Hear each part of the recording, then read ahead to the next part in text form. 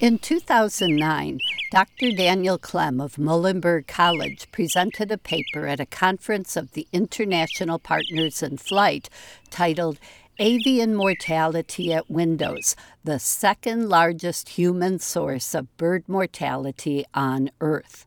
The news media picked up on it, and suddenly conservation biologists were being inundated with questions about window collisions. Because they had long been saying the problem was trivial compared to the huge problem of habitat loss, they launched their own studies to finally prove their case and put the issue to rest. Except, oops, their own studies proved that Clem's numbers were spot on. But rather than admit they'd been wrong to dismiss his work for over a quarter century, they made it sound as if their scientists had just discovered a new problem.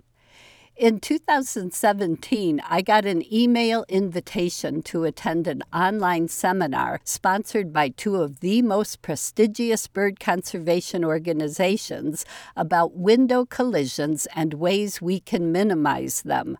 The description said the presenter had, quote, discovered, after a thorough literature search, that there was, quote, virtually no science or basis for most recommendations.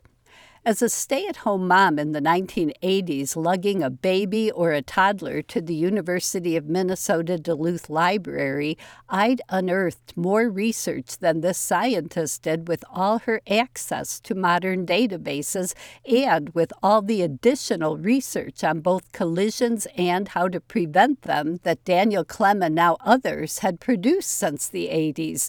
I was mystified.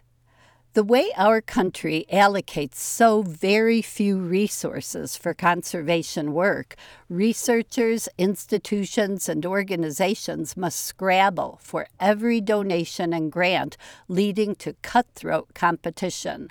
As more researchers started working with glass manufacturers, they stayed in competitor rather than collaborator mode.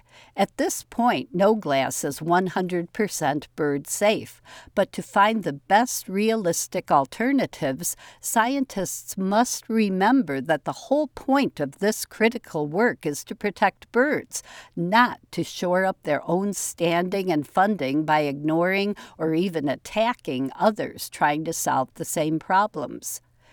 Meanwhile, in recent months, I've been getting mass emails from the Ornithology Center at Muhlenberg College with subject lines such as, experts warn the native plants may create ecological traps, filled with dire warnings against growing native plants because windows are the real problem.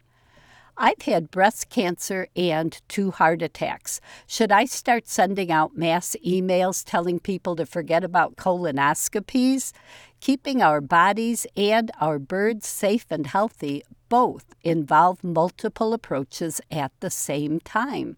Since my very first radio programs in 1986, I've been encouraging growing native plants and using best practices for bird feeders, even as I've also focused on making our windows as bird safe as possible. It's a no-brainer.